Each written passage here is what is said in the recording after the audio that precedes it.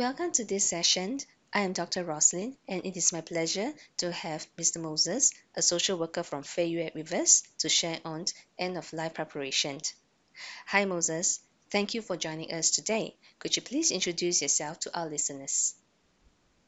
My name is Moses. I'm from Favorite Community Services. Yeah, I'm a program exec. Currently, having two portfolios. One is volunteer management, and the other one is advanced care planning program coordinator. Mm, right. And at this point in time today, we're talking about the topic on end-of-life preparation for elderly. So do you think that at this current stage, our elderly are prepared for their final stage of their life? It's a yes and no answer. It depends on how do you look at it. Because for the advanced care planning services that we provide, I have come across a handful of elderlies who are prepared. Also have another group of elderlies who are not so prepared to talk about it. And why do you think that they are not prepared to talk about it? Okay, so for those who are not prepared to talk about it, in my own observations, I realized that some of the questions are very sensitive. It can bring them back to some hurtful memories or bad experiences, and some question they don't feel comfortable to relate to someone who is not within the family members. For example, I as an ACP facilitator, they might not have a relationship with me, might not want to disclose deeper. So in general, ACP is not just about a decision how they want to prepare towards the end of life, but rather it involves a network of thoughts and experiences that they bring along with them. Is it closely related to their cultural issues or is it their values as well? Uh, it is yes and no again. For elderlies who are from certain cultural aspects, it depends on how they are being brought up. If within their own family setting, they are open to talk about life and death topics, they are more able to be open to share more and to relate more. However, for those who don't really talk about this topic within the family, especially they are in the family group, they are not very close relationship. Yeah, they don't really spend much time thinking about those topics and then to share within their own family members. Does that mean that the process of making the decision signing up ACP require a huge emotional and mental support from the family members? Yes, I believe to some extent, yes, there need to be some support to foster their decision makings. Yeah, especially with clients who, for seniors who have a diverse background, with big families background, and certain their children might have different perspective and views on how they want to make their decisions. Mm. So, from your past experience of managing these cases, do you think that a lot of elderly actually wanted to sign up ACP, but because of the consideration of their loved ones who think otherwise, ACP could not be actualized? I think for elderlies who have certain health medical condition, they probably are more cautious about their plans ahead. As for elderlies who are generally healthy, they probably have the thinking that they still have time. They will make this decision officially later on. So they don't think that making up the decision of ACP should be done when they are healthy, rather more Yes, physically ill. correct. Yeah, but we do have a handful of elderlies who are able to make healthcare decision at an earlier age, at the earlier stage when they are healthy. Partly is because they have already done will, they have already done LPA, so they are aware of pre-preparation for all these last-minute sudden crisis. At least they have voiced out what they want, and someone knows about it. So what are some of the disadvantages if an elderly decided to postpone their decision to sign an ACP or think about signing ACP when they are physically unwell? Okay, the disadvantage will be they might not have the time enough time to really think carefully about what they want, because advanced care planning is not just a one-time decision you make now and then that's it, you keep in the system.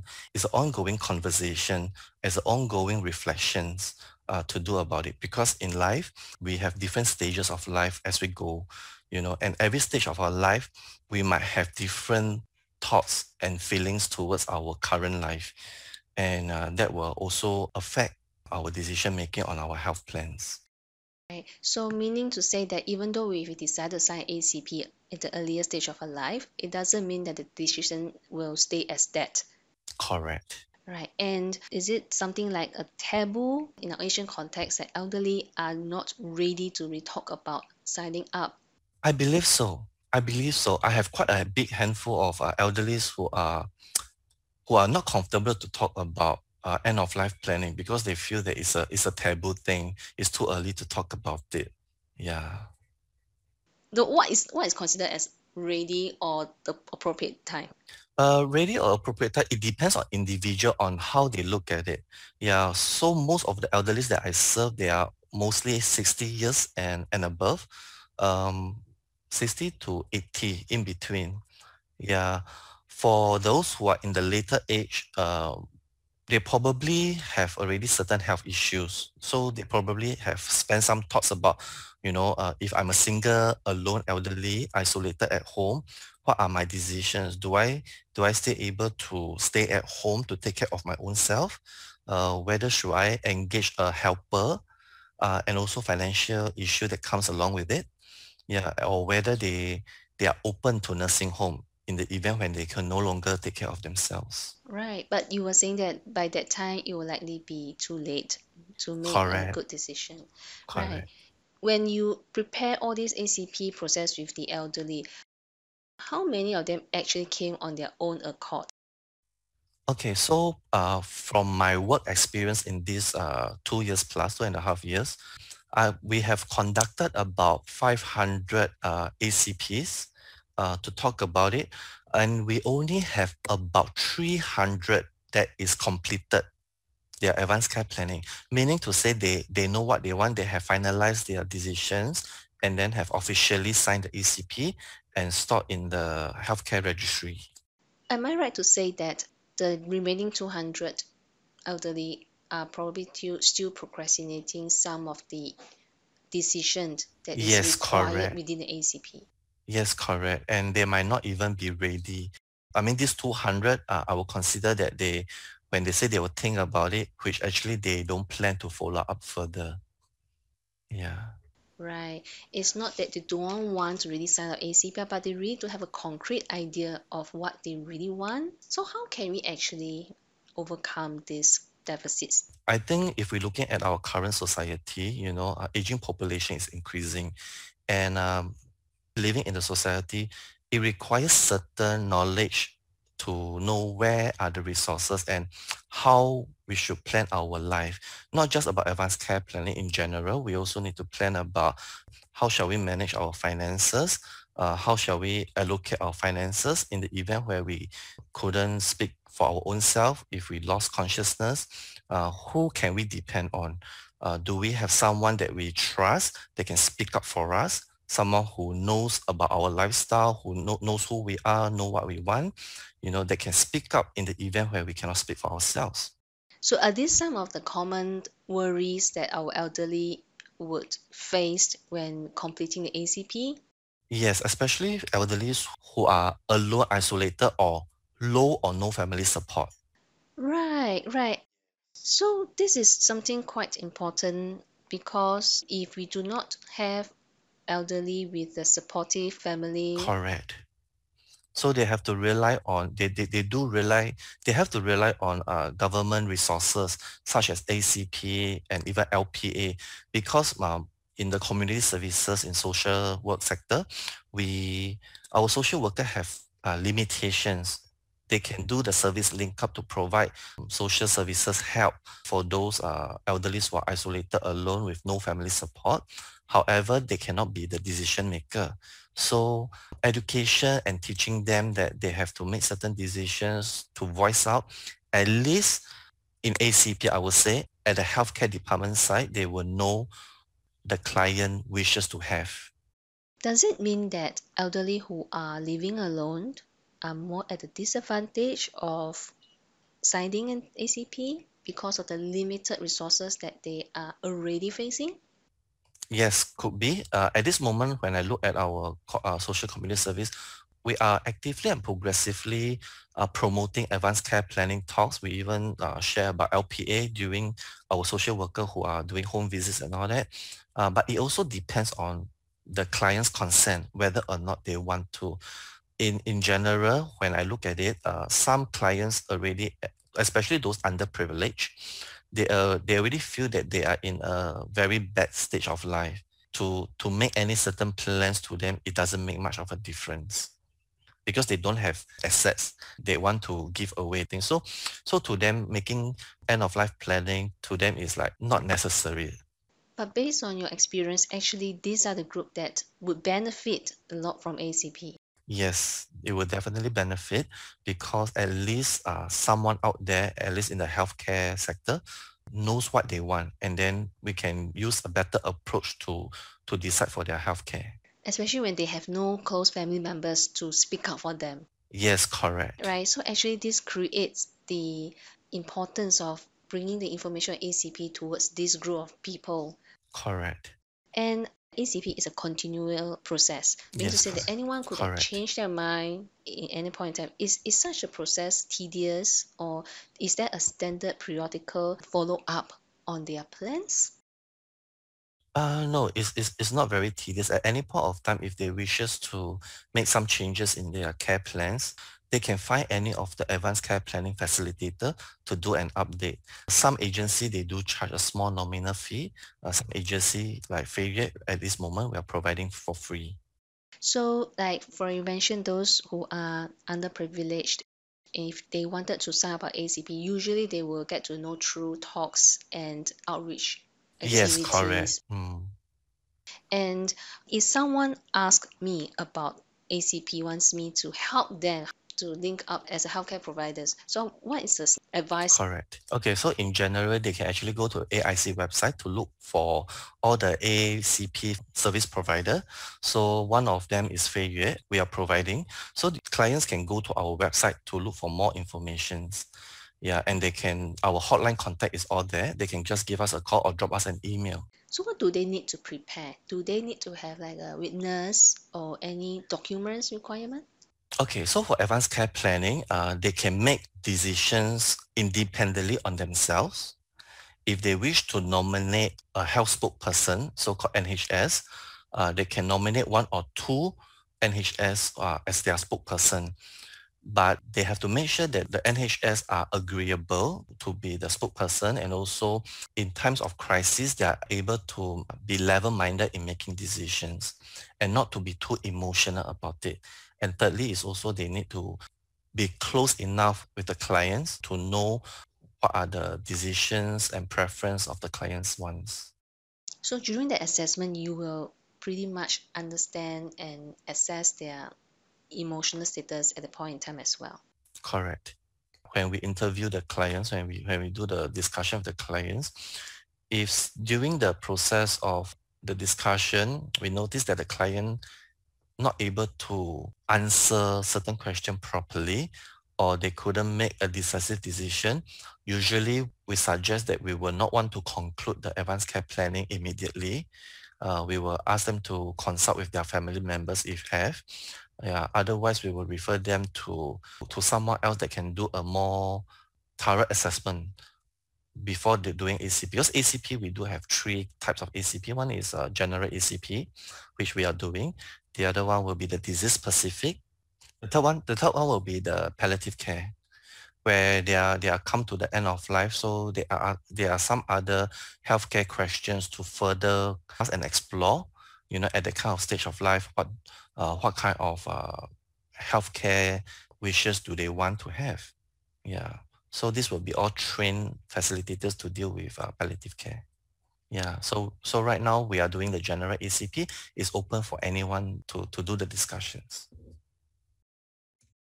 So those elderly with clinically diagnosed cognitive issues such as dementia, depression, anxiety, etc., will by default not be eligible as a candidate for ACP? I will not know, but they have to answer for themselves whether they can take such responsibilities. So we can actually throw some scenario. Let's say if the surgeon want to ask a question, whether or not to continue to use life-sustaining treatment or to revive the person, but the person might be in coma for forever or do not know when the person will wake up. So in that kind of situation, whether the nominated health spokesperson can make the decision, yes, to go ahead with life sustainment treatment or to stop all treatment and just let the patient go in peace. So they need to weigh the consequences and the responsibilities very well. Right. So actually, there's a ACP designed specially for patients with dementia as well. Yes, correct. So if the client is diagnosed with dementia and all that, they should be going through with disease-specific advanced care planning. So there will be a qualified facilitator that deal with disease-specific ACP. So they are in a better position to help dementia clients. However, there will be some challenges when we do that because we do often being challenged by some clients. We will not know what will happen in that kind of situation. To them, they find it very hard to say that whether or not this person is level-minded to handle the situation because the situation have not happened. They cannot. They themselves are not aware also. ACP, from what I understand, is not a legally bind act, so it will not be acted strictly. Yes, correct. So this is the disadvantage of ACP because many of the clients who complete their ACP, they have the mentality that this will help them to speak out what they want. Actually, majority of them, they do not want to use life-sustaining treatments to prolong their life, and they want their wishes to be upheld. However, it's not legal binding. So they do feel a little bit of uneasy. So what they will do is that they themselves will also sign up for AMD. The Advanced Medical Directive Act. Yes, correct. Isn't that overlapping? No, it doesn't overlap because for the AMD, Advanced Medical Directive, that one is a legal binding document where you tell the healthcare that you do not want to continue the further treatments.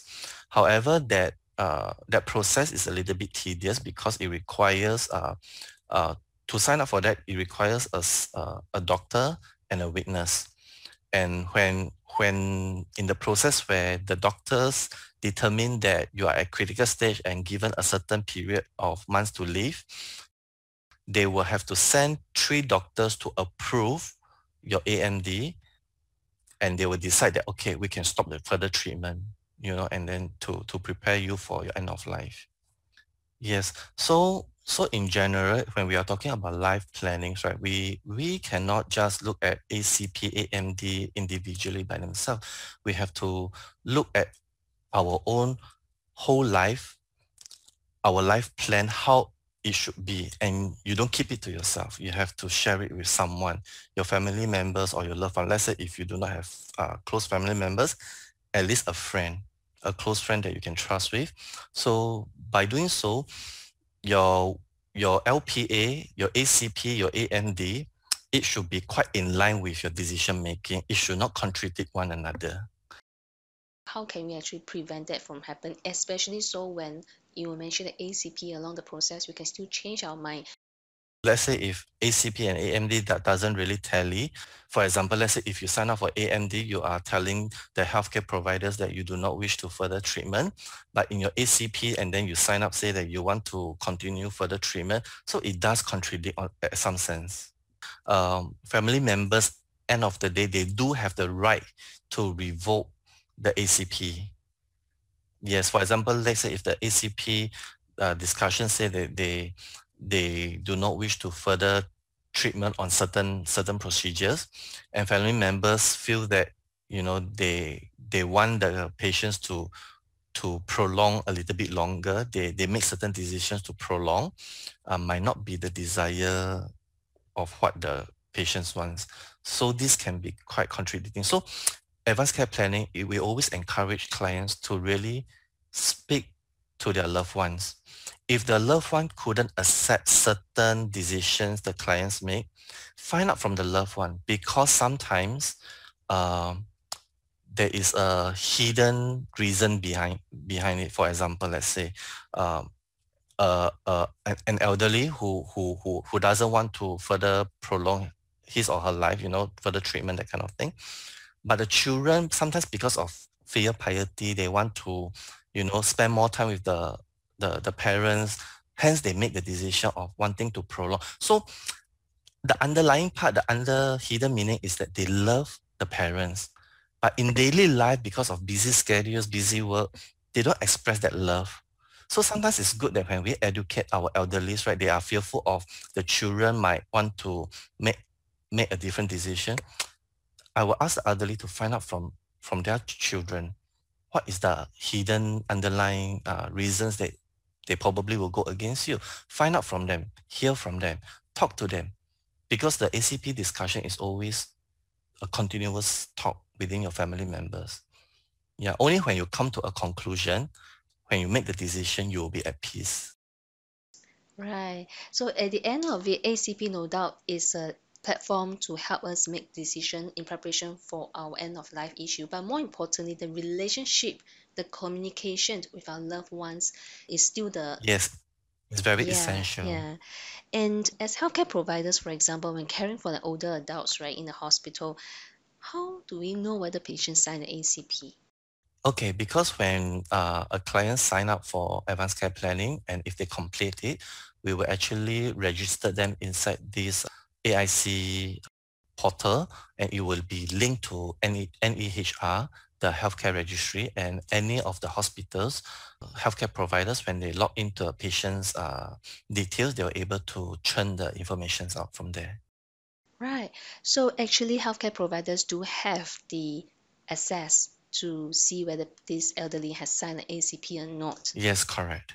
Do you happen to know why some of the healthcare providers are not discussing end of life issue with the patients? I believe it depends on what kind of healthcare providers you are referring. If you are referring to just nurses in the ward that taking care of patients, they might not be trained as ACP facilitators, and they might not know the whole idea or the movement about advanced care planning. So there must be a team that is trained to talk about advanced care planning, and there should be certain level of publicity within their own hospitals or healthcare providers area, to talk about it. Yeah. And can I just refer them, for example, if a patient asks you about ACP? Yes, you can, or you can go directly to our website, Fei Yue, where we actually have some basic details on ACP. They can also call us directly to ask to inquire, or to can drop us an email also. We also do have online pre-discussion survey that can actually help them to follow the question and answer on their own. And once they submit to us, we will assign a facilitator to do the follow-up. So to follow up and to complete the advanced care planning. Right, right. Is there any other challenges that you face when having to mention about end of life preparation for elderly? Usually, I will not have problems with the discussion, but I do face challenges with completing the advanced care planning, because like I said, half of them, they are not ready to make the decisions, because they are not too sure what kind of decision they want to make, and some question might be too abstract for them, or too depressing for them. So it needs to give them time to digest. Yeah, because in between the discussion, sometimes when they say they come and do ACP individually, but they realize that they have significant loved ones, they want to actually talk about it, but they have never opened this conversation. So I will have to encourage them to go and talk about it. Mm. So in fact, sometimes this kind of outreach program, it would be encouraged. Elderly would bring their loved ones together to listen to the information, Yes, correct. to have a common understanding of the entire ACP process. Yes, correct. Thank you so much, Moses, for your time. Indeed, it's very informative and give us a deeper understanding about why Singaporeans are not inclined to sign ACP, and also highlight the importance of ACP as not a decision making to be made only when there's a need to, but should be decided when the person is well and rationale to make the Mm, decision.